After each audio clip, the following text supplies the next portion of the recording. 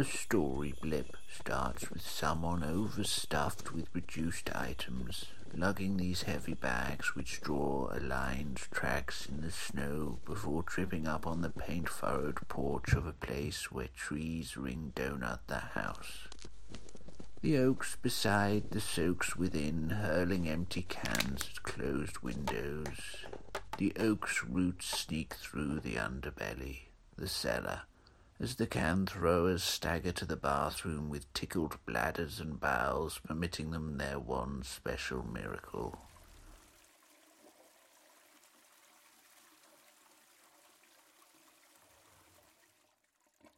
At one point it was noted that the baby growled at the door, but then babies growl at doors. They stumble through the friendly legs, trying to avoid the future of dulling walks among the perceptive world.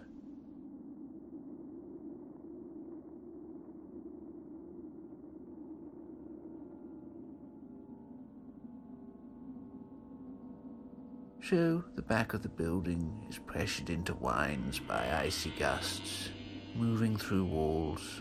Splintered paneling pricks the finger of the giver of these gifts for controlling all against everyone.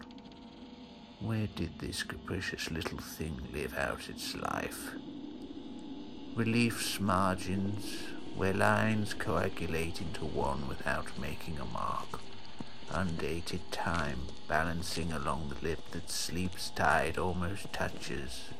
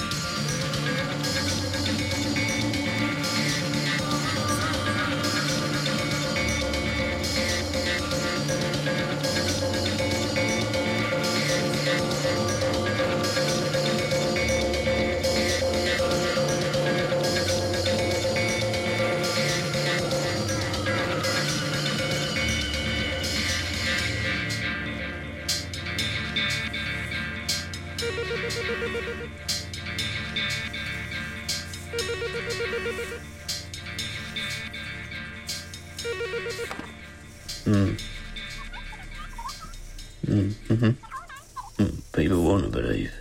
It's my job to let them believe, yeah. You've got to push them a little, though, so I make them do something out of the ordinary. And they can believe in the magic. Simple things work, say it 3 times, or, oh, they love that, works a treat. Stand on one leg with your thumb in your mouth, turn yourself into a crow and squawk the wish into my ear. Anything works, really. As long as it has a drop of mystery or ritual to it, they're willing to believe. Some people Yeah. Ask them in a few weeks' time and see what they say. Well, witches have a tendency to frighten easily. When they do, they will either take fright or change shape. Now you're onto something. Yeah, the fox too is a shapeshifter. We have an understanding, if you know what I mean. Maybe you'd like a demonstration? Tell me what you wish for.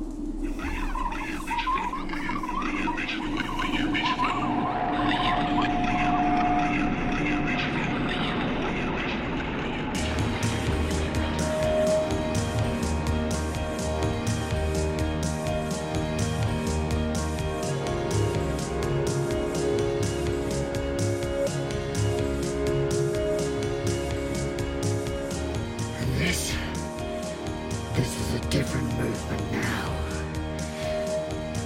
Not the falling along from before. Not the usual runnings, wet-mouthedly thither, and dry-mouthedly hither. The pounding under feet and behind the eyes. No. Limbs are at rest, and yet the woods glide by. And it seems a warmth propels me, a warmth beyond and before, and yet close. With its risings and fallings, this stirring is new. But there is something very old in it, a forgotten familiarity. Oh, I can taste the snow thawing on the pines as we move. What's that? We? Yes, we. I can feel the fur of the face of a man meshing scratchily up my back. And I see it too. A charcoal silver web of barbs, like an avalanche of evicted nests spilling from a burnt birch. And there, buried under that bristle, I see my singed limbs twitch, and the miraculously unsinged brush of my tail sweep about in the cool currents as we glide. And those trunk-like arms in the tattered red velveteen, pressing this frail body in their vice grip to the vital bellows. And this vial weaves, reeking of pine sap moonshine, as it expels in raspy driplets. This feels now like my voice, and I find it hilarious as I disappear between the white fur trim of my lapels into the downy man moss. How it tickles! I scratch a sweaty patch of my cleavage and fall laughing onto my knuckles. I lick my nose and crane my head, screaming the joke as vertically as possible towards the night's white fiery eye. The eye winks. Time to torch the milk float, it says. Time to burn down the sweet shop.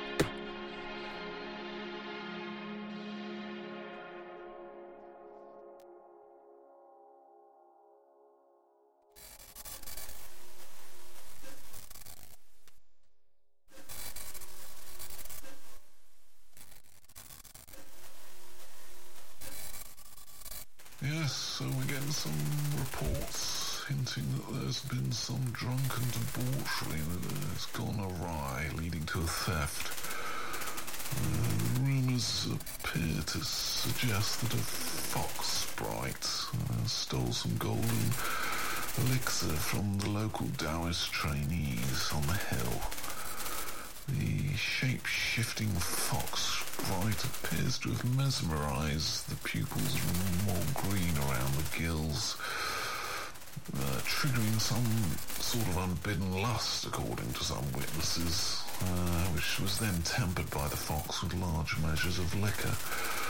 According to the trainees themselves, they were mesmerised by its wonderfully fluffy tail, and stroking that soothed them off into a wonderful sleep, which then enabled the fox to scamper off with 2 gourds worth of the vital essence, which was tied together by a short length of rope held between its teeth.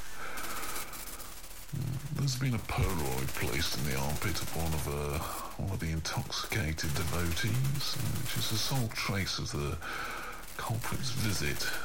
Here's the image here on the front of the paper this evening.